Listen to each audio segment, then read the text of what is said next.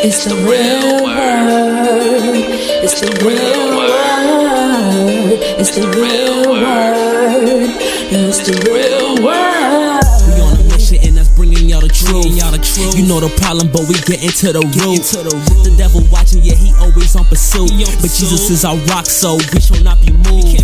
We on a winning team, so we can't lose. We say facts, cause we hitting y'all with proof. Started from the bottom, now we standing on the roof. As God as our witness, we gon' make it to the moon. When you want the truth, the world be hiding it. This the real word, we providing it. We got Ace, BK, Truth, Rick Star, and we plan to make a movie like it's Pixar. We came a long way from the plantation. We just tryna save your souls from damnation. So if you down with the message, tune in every week. It will lead you to the message that you seek. It's the real word. It's the real word. It's the real word. It's the real word.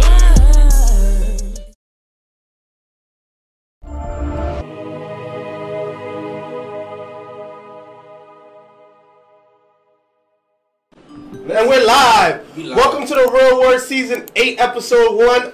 Shout out to everybody that's been watching. Shout out to everybody that's been supporting. Shout out to everybody that's helped us so far, thus far. My name is Ricard Gino. I'm your host. I'm here with my co-host. Introduce yourself. You already know it's the one and only AI in the building. Add me on Instagram, Ace Urban 11. If it ain't no 11, it ain't me. And you know, you got me some tea, so thank you for the tea. No problem, bro. It's no problem. And we got it's nice and sweet too. And we got an OG back in the building. Introduce yourself. How's it going, everyone? It's Kamel Hall. Y'all should be watching all the episodes, so y'all should know me by now. But you know, it's Brooklyn's favorite. We out here. All right. You got an upcoming track coming. Actually, I do. And we got a very, very special guest coming all the way from Wyoming, is it, or Washington? Washington State. Washington State. Introduce yourself, sir. I'm David Edwards in Washington State, and just outside of Spokane, Washington. You come visit us sometime. Okay. So shout out to everybody that's been watching. Shout out to everybody that's been supporting. Shout out to everybody that's helped us get this far so far. Shout out to the Schweppes Media Group, and shout out to Vicky Schweppes, of course. Shout out to her and Geraldo Rivera, who was awarded the Lifetime Achievement Awards Friday. Also shout out to Bill O'Reilly. He showed us a lot of love the other day as well out in Long Island. So shout out to all you guys, and shout out to all of the people that we met that night, and shout out to all of you that has been supporting the Real Word Ministries and the Real Word TV. We're in the 8th season, so you know we don't get to 8 seasons that easy. So shout out to everybody that's been helping. But we have a very special guest, and I want him to introduce himself and to tell the people about himself. So do you got the Facebook set up? Can you see us on Facebook now? I can. It's a little frozen, but I can see it there. I can see I'm on the laptop. Okay, cool. No, you gotta see yourself on the computer. You see yourself on the computer in the background? On the big computer? I mean on the big TV? No, it's got a picture. Let me see here. That's you. With the blue shirt. You gotta refresh it so the new video pop up. Refresh the page. But tell the people a little bit about yourself. So, well, I hate talking about myself. That's the first thing.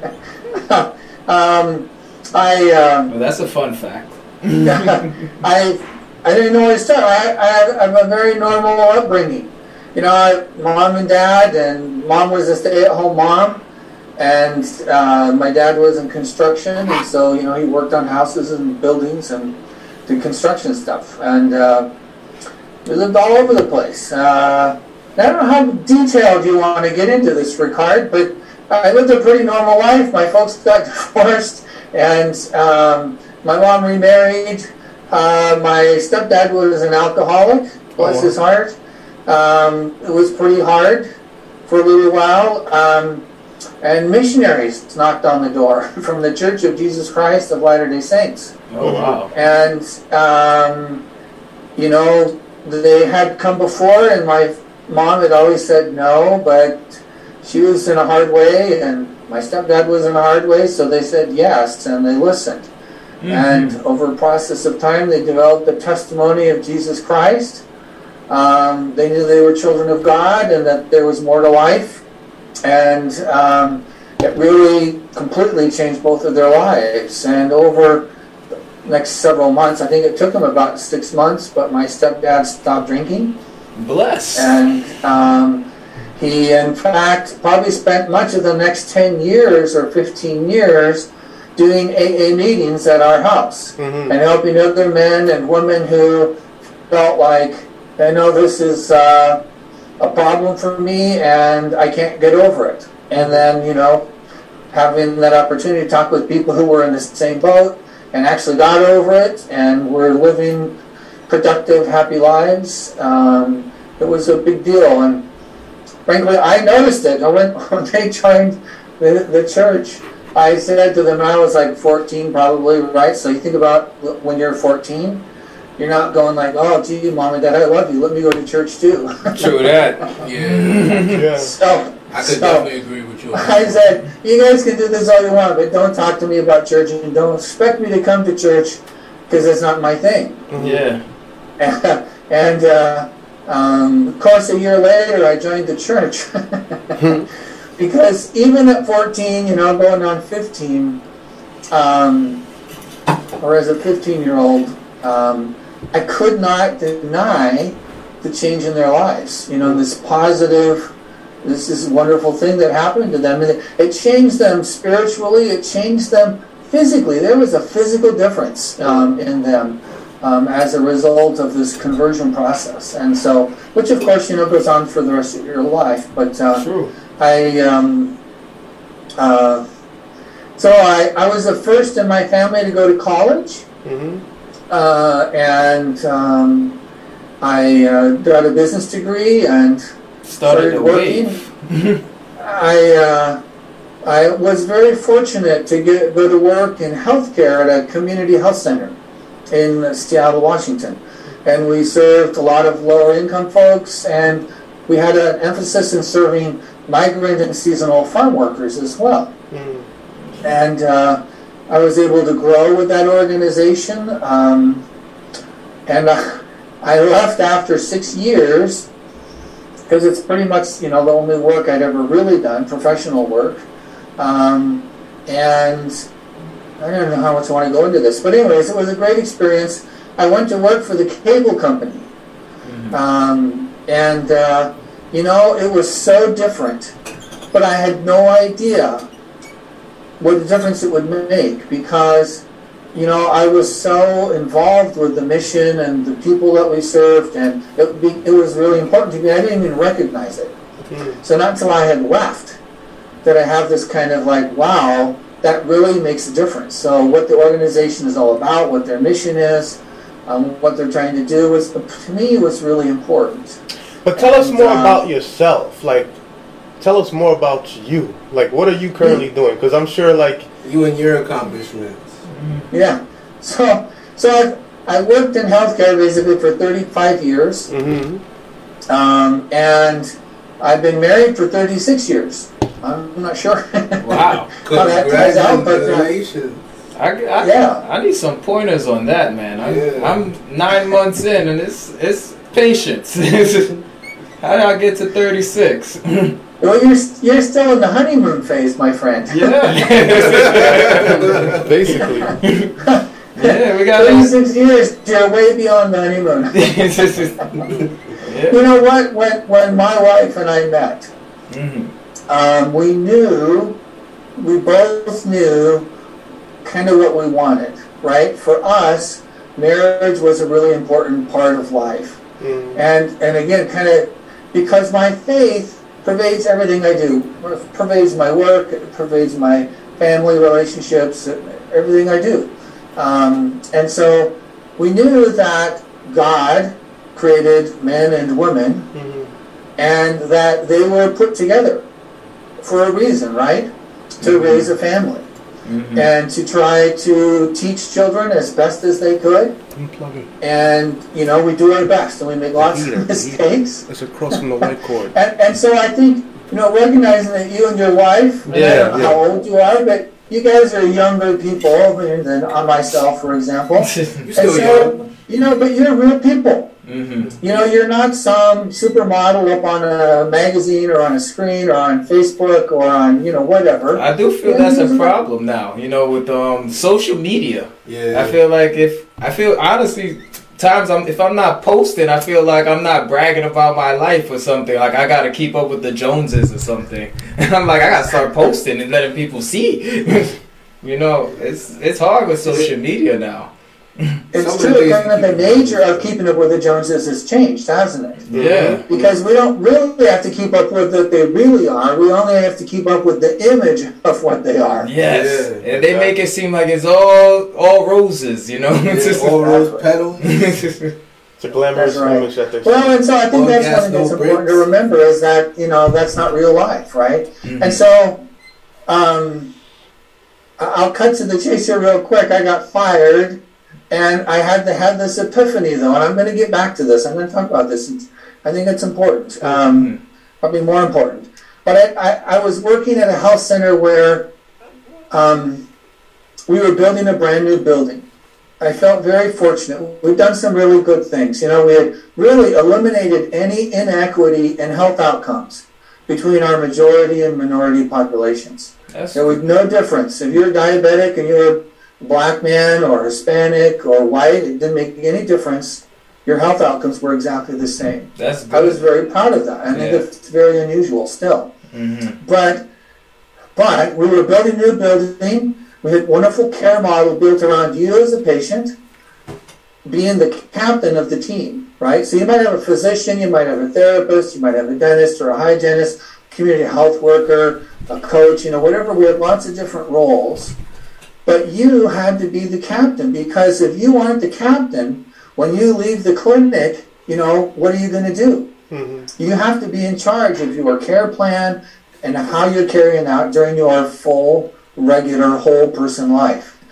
And so I had this epiphany that if we can't help the person, the patient, be the captain, to play that role, to have that skill set, then we would be much less effective than we wanted to be. And so I started to dive into, well, what would that take? You know, what are those skills? And we hadn't really identified them. What do you mean by captain? Like take care of themselves? Or? Yeah, in other words, you come into the clinic, you know, once, I mean, if you're younger, you might come once a year, right? If you're lucky. Yeah. Hopefully you go into the dentist once a year anyways to get just your teeth checked cleaned, up, you know, get a checkup or whatever. But I mean, you don't go there very often. And so maybe you are managing diabetes, right? That's really common these days. Or maybe you have depression, right? And anxiety. Those are really common these days. So you get some help. But if you get some help, even if it was an hour every other week, that means for the rest of those 2 weeks, you got to manage that on your own. So you and that's a skill set, right? That requires some skills, some tools. Okay. And so I was looking at what those school tools were. And I was studying change models. And so like psychology, they have all these different change models. And they try to describe as human beings what are the factors at play when we're trying to change. And there's two kinds. There's internal change, right? So this is how I am in charge of how I am changing as a person, who I am becoming. So that's the most important kind of change. But then also changes, how do we keep up with all the stuff in life, like Facebook and Zoom. You know, when I was your guys' age, you know, the big thing was how to use the VCR. VCR on Tuesday. VCR was that big? Good times, you know. And so, you know, today nobody uses a VCR. Nobody cares. Yeah. Because, so you got to keep up with, you know, the DVD player. Now you got to keep up how you stream. That's how most of us watch our shows. Sure. So, you know, you got to keep up with technology. That's important to be relevant. It's important to remain, frankly, the captain of your life, you know, through your regular, average daily life. How do you remain capable of, you know, dealing with all that stuff that's going on? You know, that's anyway, staying hip, and you know? So, staying hip. And so, as I looked at that, at all these change models, they all had one thing in common, which was surprising to me. This was like another wow moment. Was like, in order to change, we always, in every model, have to have what they call intrinsic or personal motivation. Yeah, of course. Right? And so that's the stuff that's from inside of you. It's not an outside arousing speech or, rah, rah, rah, or money or, like incentives. It's about what's inside of you and what's important to you. And so what I've been doing the last couple of years is really researching and writing about, what those tools are. And what I've discovered is there are 10 core principles. They have the wonderful advantage of being eternal, if you will. They're enduring principles. So, for example, the first one is values, right? To have an explicit understanding of our own personal core values. And if we don't, we suffer from languishing, apathy, lack of focus, fuzzy thinking. So let's anxiety. stop right there, right? Yeah. So you said personal values. Let's focus on that, and let's go around in a circle. What are some of your personal values, and then we'll go around to the rest of the group. That's great. So, having to have some integrity to the process and to the book I wrote. My personal values are Bitcoin without the oin. So BITC. I limited it down to 4 things. So not in this order particularly, but because it was easy for me to remember. Okay. So B is belief or faith. Right? You've got to have faith. You've got to believe. That becomes a framework on which we can build a strong, productive, happy, resilient life. I is integrity. So you got to have integrity. That means if you have belief, right, then you've got to try to live that belief with integrity. So that's what integrity is about. It's about kind of following through on what you said you believe, what you stand for. And E is transparency. So transparency to me is a lack of hidden agendas. It's not, say the one thing to one person, I'm talking about Ricard. When I'm talking to one person, I'm saying the same thing as I'm talking to Ricard to his face. Yeah. There's none of this, double dealing, backsided kind of stuff. I don't have room for that in my life. Yeah, I totally agree with you. No shadiness. And the last one is compassion. And compassion you could call charity. But this idea that, if we're not seeing each other as whole people, as real people, and seeing you when we've all got flaws, we've got good strengths and weaknesses. So I'm not judging you from what I see or what I hear or this one experience, right? I'm trying to look at you compassionately as a whole person, just like I hope people look at me as a whole person. So belief. So those are my core values. So belief, integrity, transparency, and compassion. Yeah. So what about you, Kamel? Let's go to Kamel. Well, I'm adding belief to my system now. I would think in my marriage now we bumped heads, and I felt that only when we prayed together, where it felt like we calmed things down.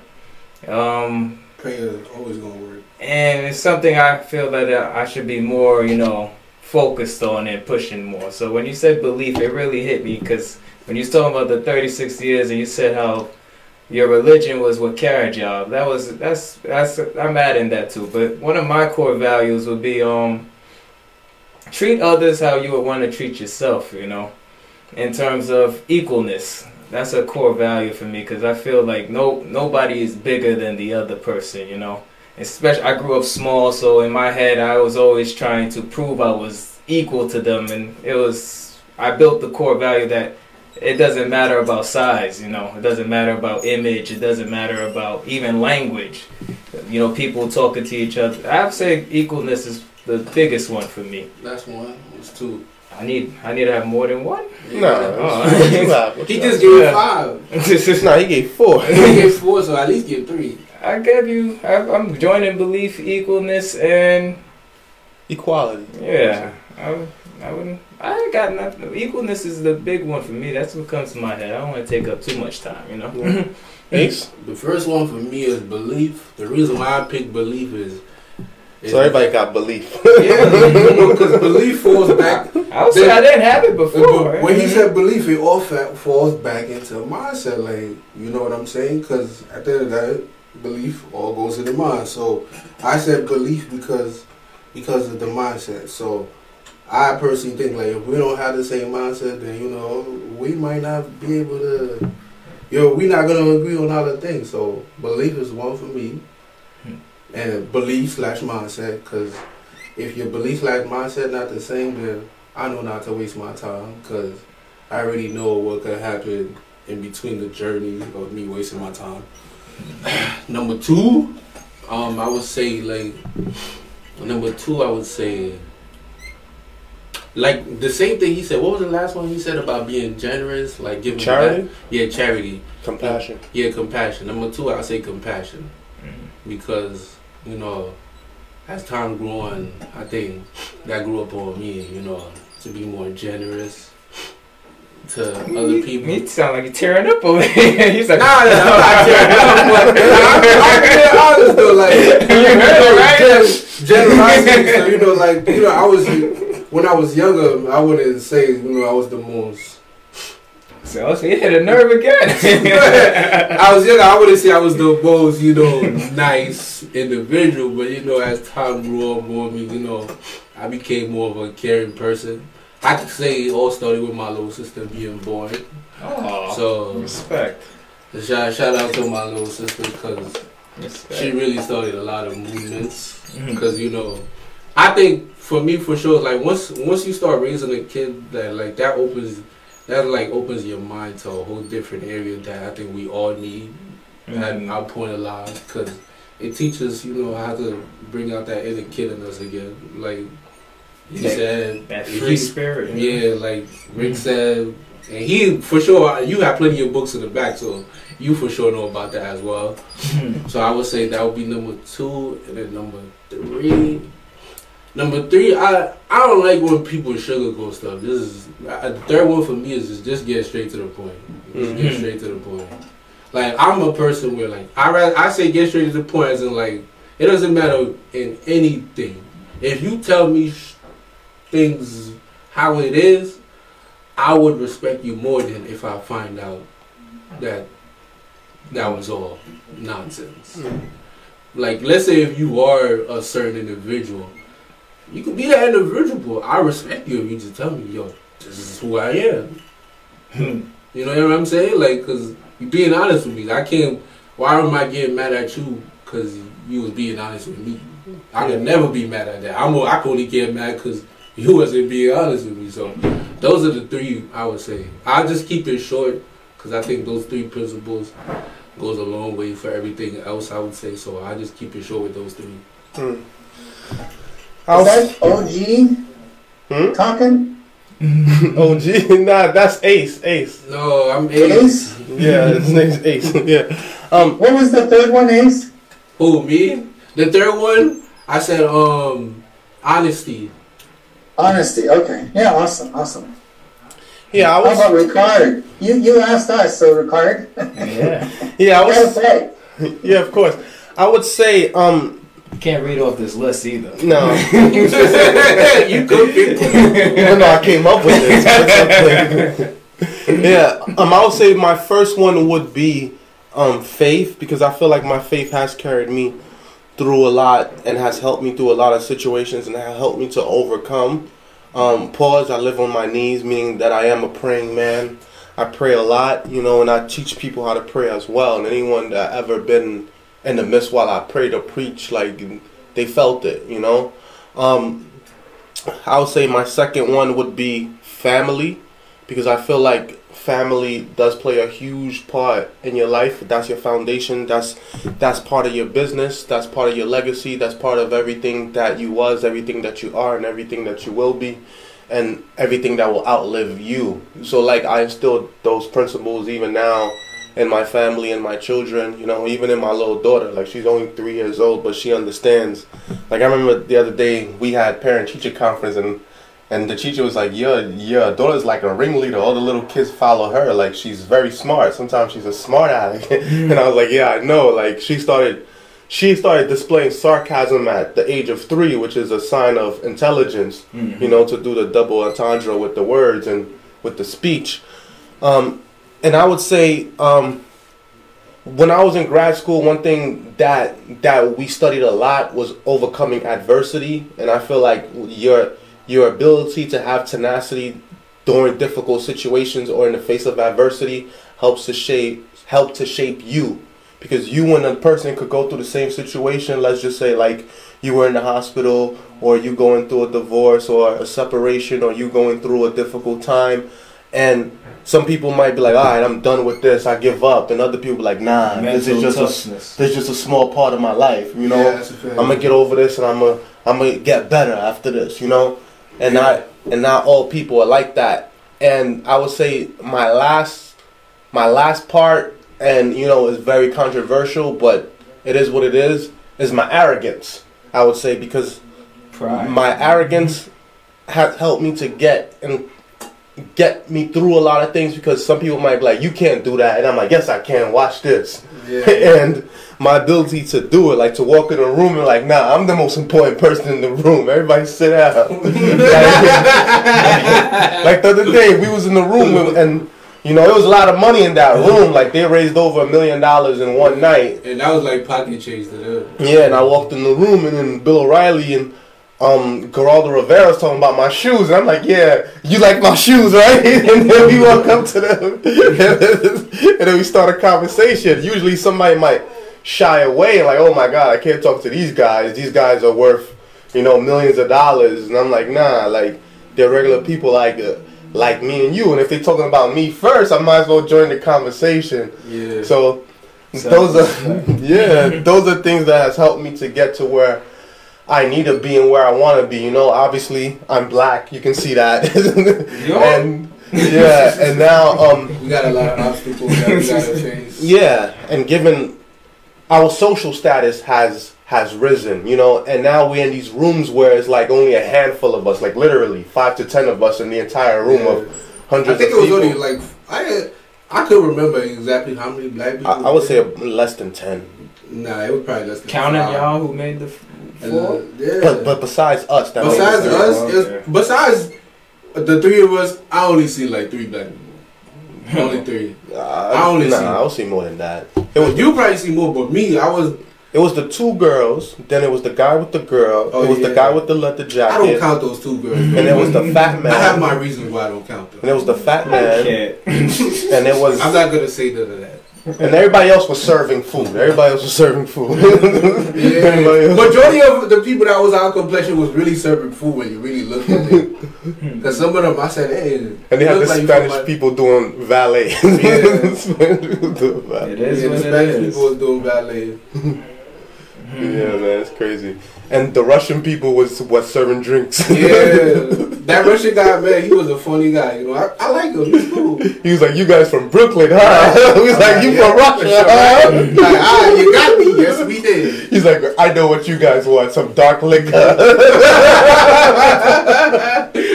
How'd you know? Yeah, man.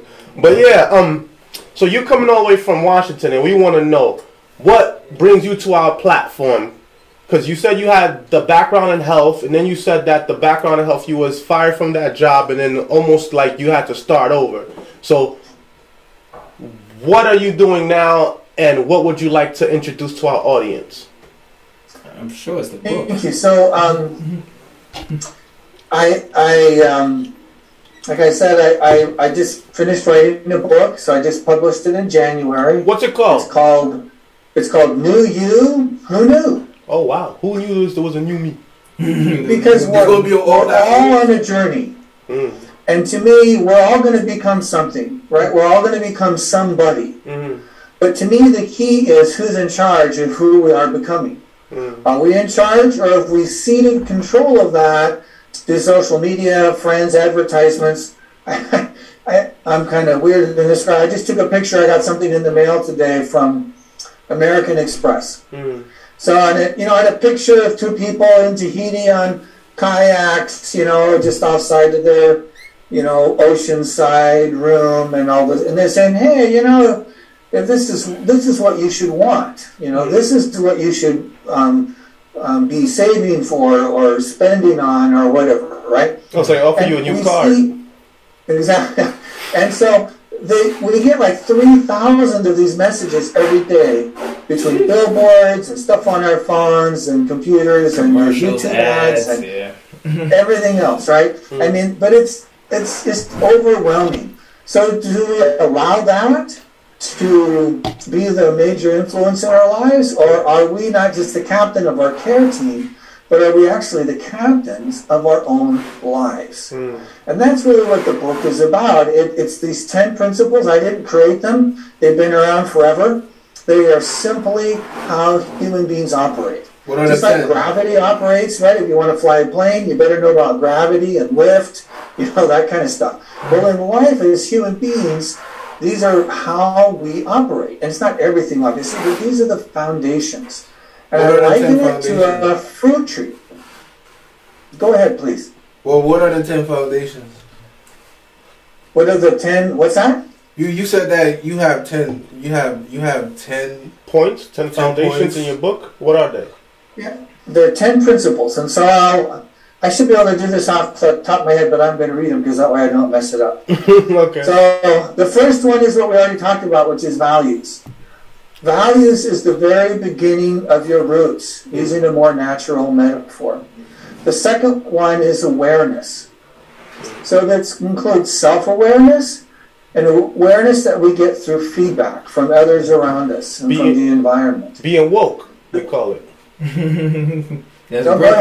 Being woke, like to be woke. People that are not woke are sleeping. Like that, it's like in the Matrix, red pill, blue pill. Yeah, exactly. It is. It's being awake. It's being aware. It's not being blind. How many of us would rather be blind, right? We may be. There are blind people, but they probably wouldn't choose if they could. And we get to choose, though. Mm-hmm. So the third one is learning. Life is all about learning, and really learning is the single differentiator between progress or success in our journey and failure. Like Socrates, right? Exactly. The only thing I know is I know nothing. There you go. So there's a curiosity, right? That includes like humility. It's all in part of that, exactly. Intent is the fourth. So what is my intention, right? Am I allowing my intentions to be driven by others, or do I have intent that's built on my values, my awareness, and what I've learned to this point? And then once you have a clear sense of intent, which could include like vision, then you plan, then you carry out plans, like you do stuff, and then you believe. And I put believe there, it could have been right after values, but I think belief, I put it as the seventh principle because I just think it fit better in the book, frankly, in the sense of we all believe something. Yeah. Right? A lot of people who do like self-help stuff, they talk about limiting beliefs. But this idea of belief is a framework. And it's like a tent, right? If you got a tent or a house, you got to have a framework. It's an infrastructure. And belief provides that for us. And it helps us resile. That's the verb form of being resilient. It helps us persevere. You were talking about tenacity, right? That sense of tenacity. These things all contribute to that sense of tenacity, your ability to resile through challenges and struggles. The last three are based on principles of self-compassion. So they are self-kindness, a sense of our common humanity, that we're not alone in the world. When I got fired, it felt very personal, right? I got fired, not my neighbor or somebody else. It was very personal. Did you slap somebody? What's that? Did you slap somebody? Go Will Smith? I did not. I did not slap anybody because that would be consistent with my compassion. But what I did do was I said, obviously nobody else got fired today, right? So I looked it up. In the United States alone, every single day, 50,000 people are fired or laid off. So how much people hired per day? Wow. How much people hired per day? 50,000. No. That means How much people are hired? 50,000 more people will get fired. So how many And people are the hired? day after. Wow. So how much people are hired per day? I don't know that number. That's a good question. I didn't look it up. You sure? I was more concerned about getting fired and not doing like I was the only one. The fear of being left out. Everybody. And so this idea that we have a common humanity and that no matter how unique we feel, and we are all unique, right? But no matter how unique we feel, it's very likely there's somewhere else, a 60-year-old white guy got fired. Wow. And I'm not alone in this. There's people that I could talk to about it. And it doesn't matter if you're a 25-year-old black man or if you're Hispanic or whatever else, right? If you're a woman, if you're, somebody else has gone through this. And there's people that we can reach out to in this common humanity. We can support each other. And then the last thing is, I call the chapter Mindless. Because when I watched a clip, it was Dr. Phil. Do you guys know who Dr. Phil is? Yeah, of course. Yeah. He got put on by Oprah Winfrey. We know him. Yeah. Exactly. Yeah. Exactly. Dr. Phil is. So Dr. Phil, he was doing this interview, and he says, I was talking to somebody, and I mentioned mindfulness, and they looked at me, and it's like, woo, that's crazy talk. and it's like, he said, we just have a lot of bias against it. Now, some people love mindfulness, right? But there's a good portion of the population who they don't want to get into it. They don't want to talk about mindfulness. They think in meditating and yoga and, lighting candles and, listening to mood music or something. But mindfulness is simply the opposite of mindlessness. Mm. So I went at the chapter from the perspective of, do we want to be mindless? Hmm. And if we don't, right, we all have a brain, so it's not like you don't have a brain. Do we? So if it's not the lack of a brain, what does it mean to be mindless? And is that really what we want? And if it's not, then maybe that opens the door a little bit that we can actually talk about, well, what does it mean to be mindful? Yoga pants are optional. Okay. I don't own any, but I do try to be mindful every single day. I hope you don't own any yoga pants. You're a grown man. It could be keeping them young. Like trying to bring that young spirit back. So how you guys feel about mindfulness? Because one thing that we've discussed in last season was being a mastermind, one who is the master of his own mind and the master of his own reality, and one that bends reality to his will. Some people call that manifesting. Yeah. Americans used to call it manifest destiny, which they would say is their God-given right to own or to conquer or to take over certain things. So how do you guys feel about mindfulness or manifesting? Well, what I personally feel about manifesting, and I always say this with everything, I don't care how much you talk, man. If I don't see some actions, I don't want to hear it. But we manifest a lot of things. Yeah, but we wasn't just talking though. That's the difference. Like, you put in work. So like, I totally agree with manifesting as long as you put in work. But if you're one of those individuals that just like, you just go on your knees, pray. I don't know who you pray to. That's your personal belief, not mine. But it don't matter who you pray to. But whoever those are, a lot of people, they just feel like, yo, I'm just gonna ask for this, and then yes, I'm a good person. I got a good heart. Yes, God's gonna bless me. Like those people, I just think those people, like I personally think those people, they don't have control of their mind. Somebody else does. Because I always say, there's a lot of things out here. Just because you could pick up a spoon, eat your own food, and all that, don't mean you control your life. Because there's all type of different tactics out here that corporations put out just to manipulate and control you at their own will, which I personally call premeditated murder. A lot of people do it, but hey, it is what it is. That's the society we live in. But I personally feel like if you manifest, go put in some work as well. Cause if you want $1 million, you're not gonna wake up tomorrow and $1 million is sitting up in your bank account. No, it's not. So is your mind full or your mind empty? Nah, my mind's full. Full of what? Full Full of what? Women. Nah. Mama right now, you know, mama is focused. Like, yeah, you know, have a little fun, but mama focused. Mama focused on a whole bigger picture. Like, I mean, some people think right now that, like, you know, I'm ill with it. Be like, nah, I think I got way more to go. Like, to me, this is like, if I had to rate it from 1 to 10, I just rate it like level 1. Really, it's just a stepping stool. It's ain't nothing. It's just the work you gotta put in to get where you need to be at. Yeah, because you in your 20s, you still got a long way to go. Exactly. I'm only 24 too, so you know. I'm sorry I said my age. I'll be humble and I'll say I'll say mindless. I didn't grow up with a father at home, so it was only after a certain age I couldn't follow my mom's, you know, footsteps, so to say, you know. Well, you couldn't. It's a woman's footsteps. Yeah, exactly. So, now I don't blame you. As a man, it's different. Yeah, so I totally understand. I would say, you know, I was watching. It was just TV, Uncle Phil's, Bill Cosby, that I was, you know, imitated, but there's only so much you can imitate. It's a TV show, you know.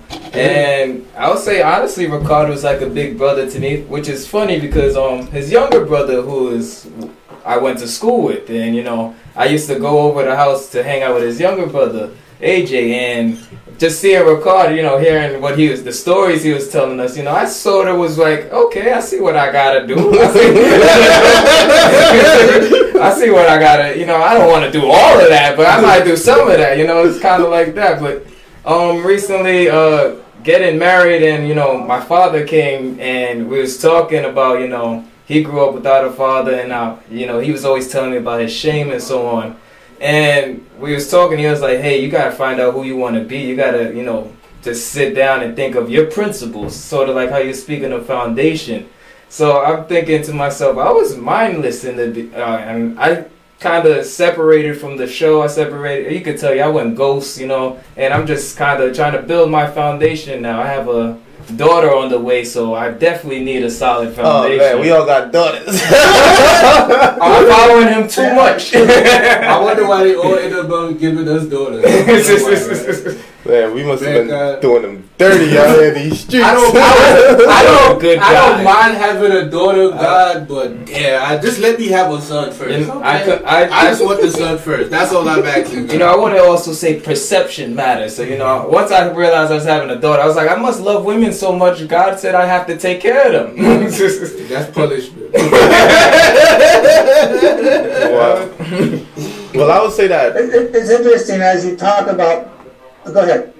No, I was gonna say, like, real quick, like, when it comes to me, I feel like I have too much racing thoughts, and there's so much thoughts in my mind that it overlaps, and sometimes I lose track of my thoughts at times because, you know, heavy is the head that wears the crown, and I didn't really understand that until I was put in a position where I'm in leadership positions, you know, in every part of my life, like, you know, at home, at church, at work, with the companies, with the show, obviously, and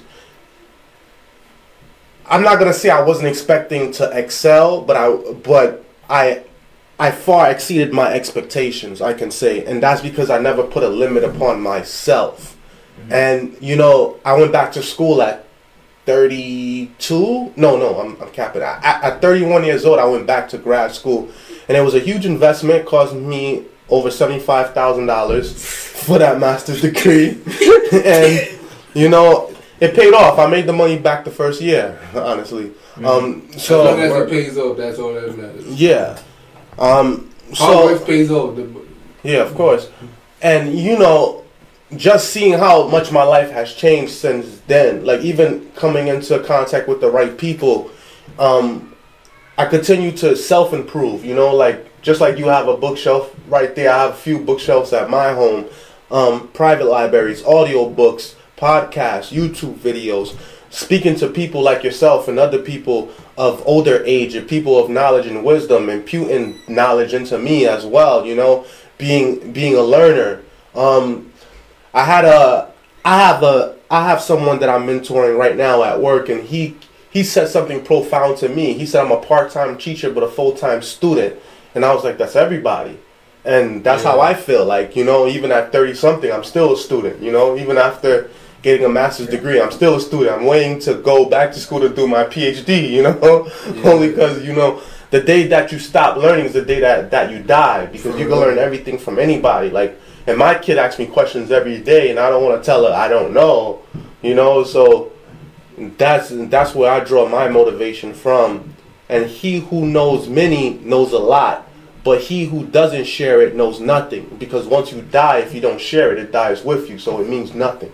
So that's one of the reasons why this platform is very important to me, because it leaves a documentary of my life and the lives of those that come on this platform, and it will outlive me, God willing, you know, unless somebody hates and reports us and take it down, but you know. You know what they say, the haters only get bigger the more good you do. Yeah.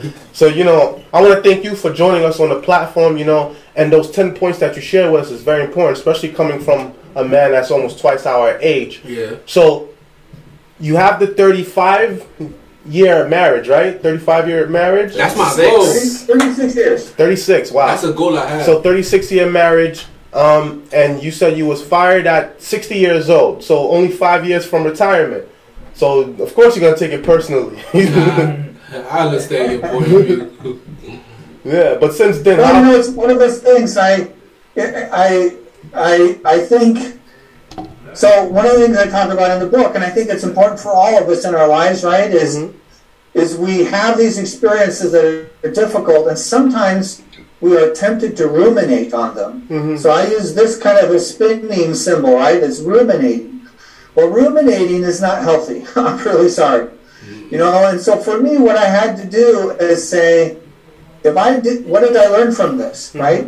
That's really the key. Like I said, it's the only difference between success and failure is that you've learned something. And so what did I learn from it, right? And I made some mistakes, and so I can learn from that.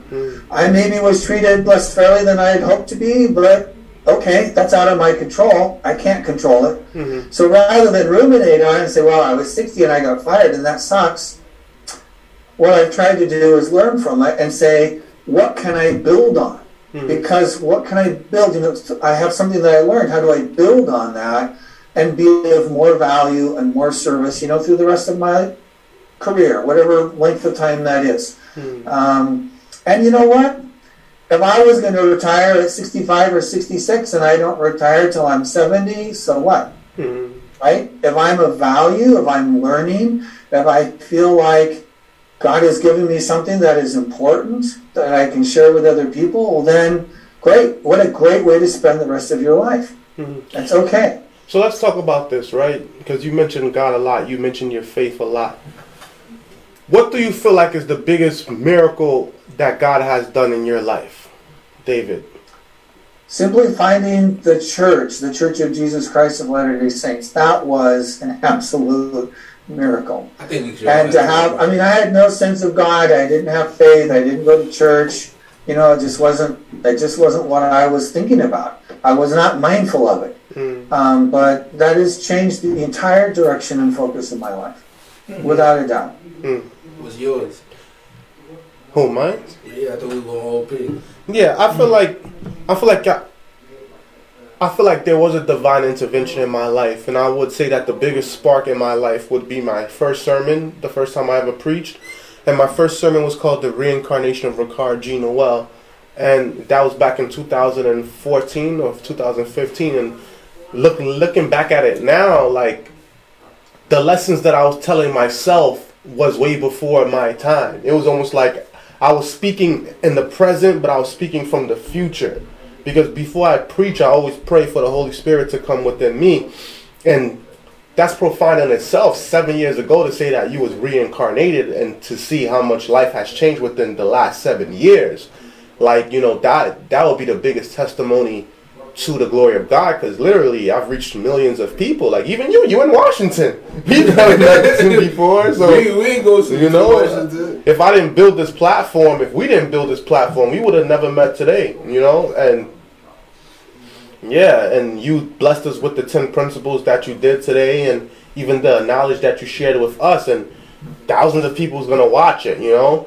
So I would say, like, that was the greatest difference in my life, you know, getting married, having a child, you know, watching my child be born, watching her grow, seeing the difference, like, wow, like, you know, like, I remember that was one of my biggest fears. I remember being in the operating room because my daughter had to be born via C-section, emergency C-section, because she had a high-risk pregnancy. And even being in the room, like, I prayed from when she entered the room to when the baby came out. And even when the baby came out, I kept my eyes closed. I didn't want to look, and I peeked, and I You don't want to look at your own kid?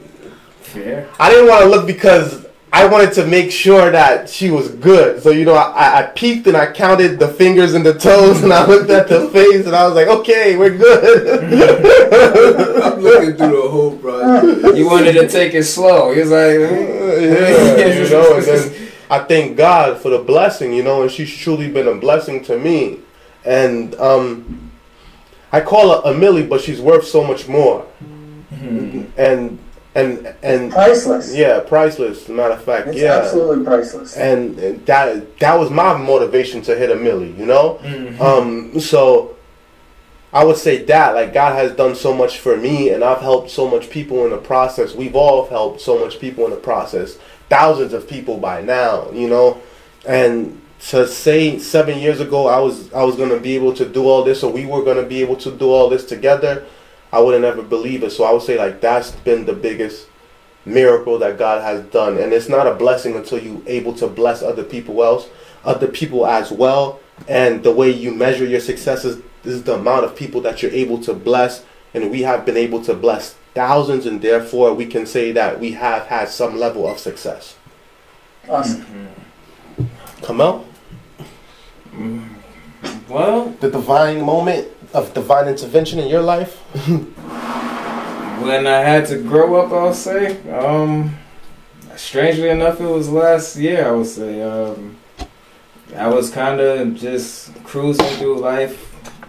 I would say there's moments of consciousness, but, you know, until you, like, really, you know, start planning out your life, or even start reflecting on your life, taking it more serious. Kind of like, I find it funny that his book is New Me Who Knew, and you was talking about reincarnation. And I'm thinking, like, I felt like I restarted when I got married. Like, my father came and my sister was pregnant.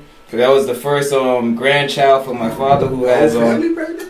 that was the first. Yeah, my brothers and sisters, none of us had kids. She was the first one. Y'all might have kids around the same time. That's the ironic part about That's it. just what I was about to say. Y'all all having kids around the same time. And both me and my wife's fathers has prostate 4 cancer. Her father just recently passed away, and it was the first. He has a lot of children, and it was the first time he's ever got to walk his child down the aisle.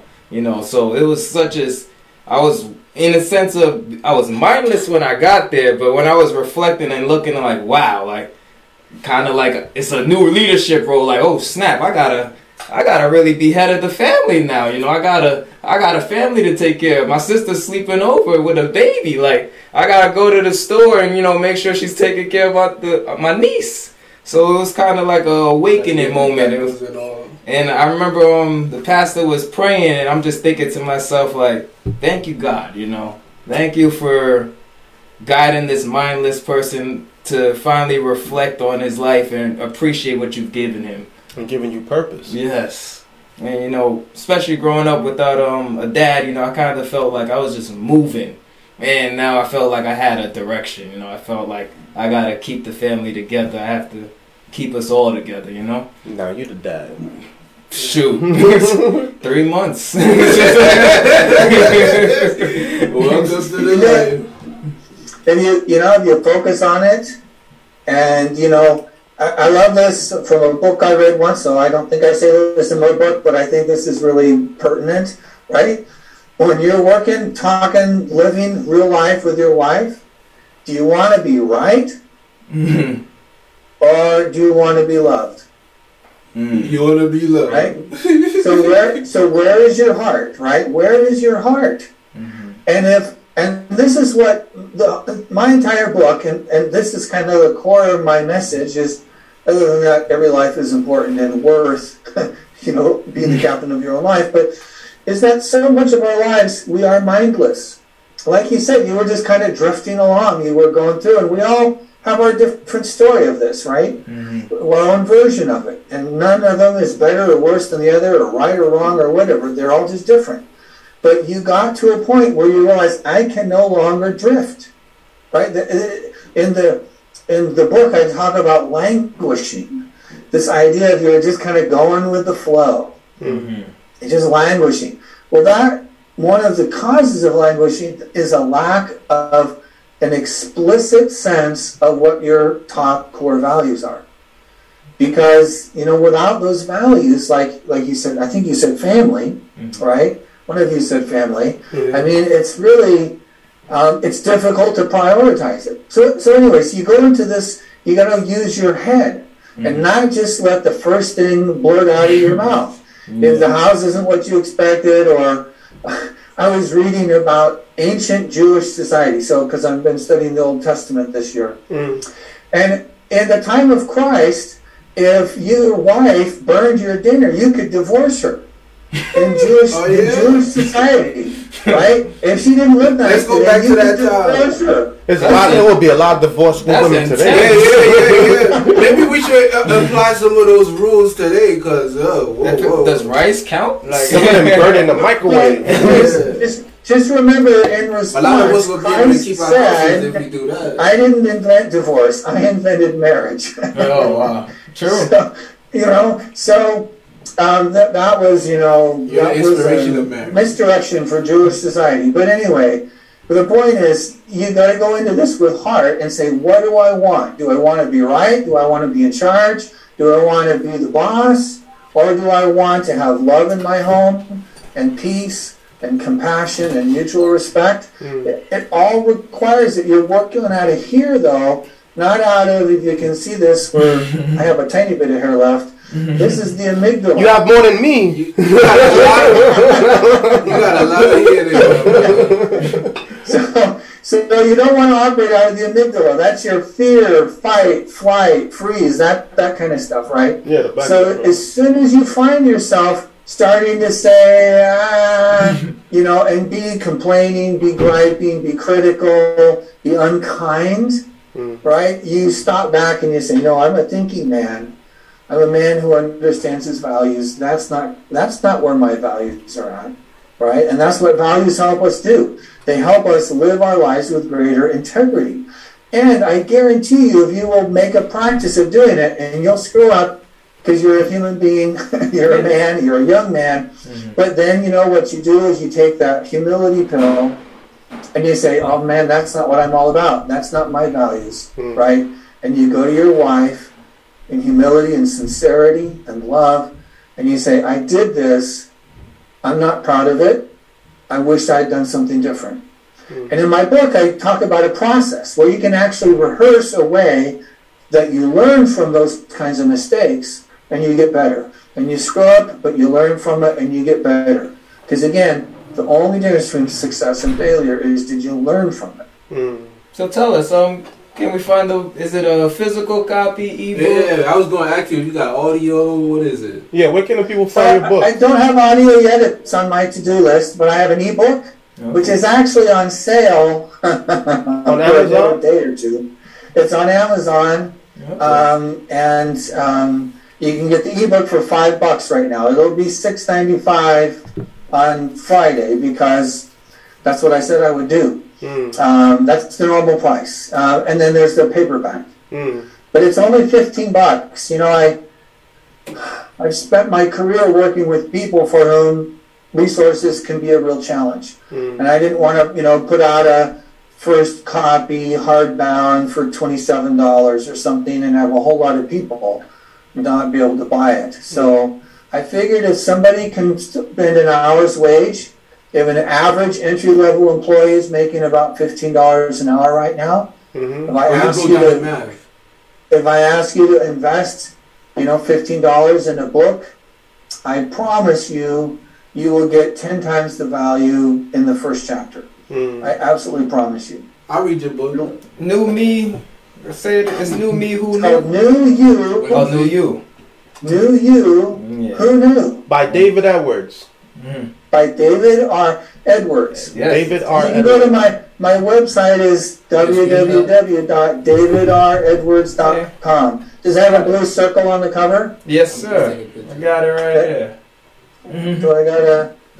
I think that I got a copy buried under all my other books. There you go. It's like this. Yeah, we got it. Knew you who knew. All right. Okay.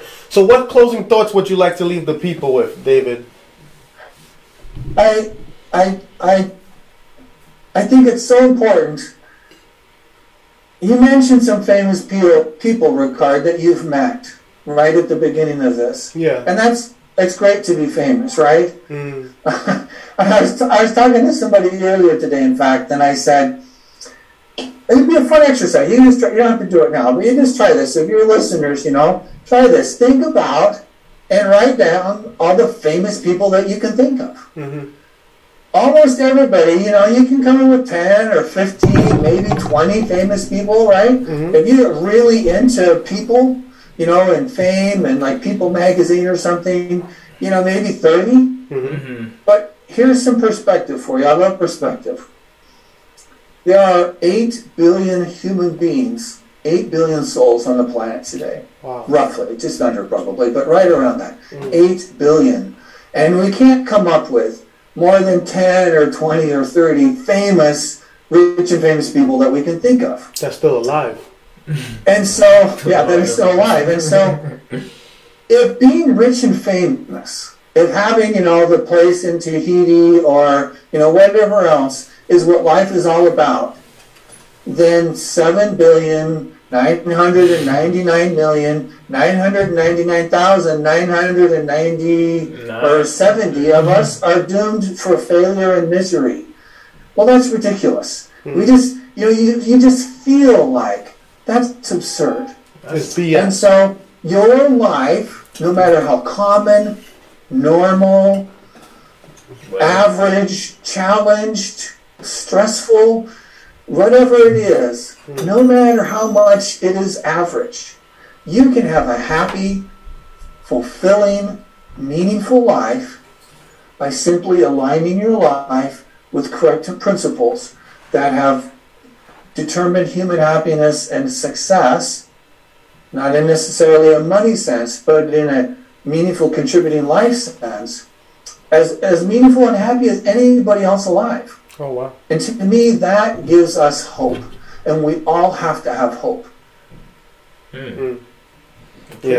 Something to look forward to. Hope. Yeah. I mean, I got hope. I got a lot of hope. Closing thoughts? I mean, my closing thought, I'm going to keep it short and simple, man. Everything in life comes with a price. So, if you do one thing, don't complain when all the, let's say you do one thing, don't complain when the consequences come. Knock on wood. Yeah, that too, but, and be focused, be yourself. Because at the end of the day, a lot of people that, try to put on a mask and try to be somebody else or somebody else, to that person might not even give a damn about you. So, you're trying to entertain. You basically stop trying to impress everybody else and impress yourself. Kamal, closing thoughts? Find out what you value, don't value what the celebrities value, because perspective is everything, especially nowadays because of social media. Everyone wants to perceive themselves to be, roses, and you need to just focus on what you're trying to perceive and what you're trying to push out into the world, And we're all God's children, we all come under the... It's the real world. It's the real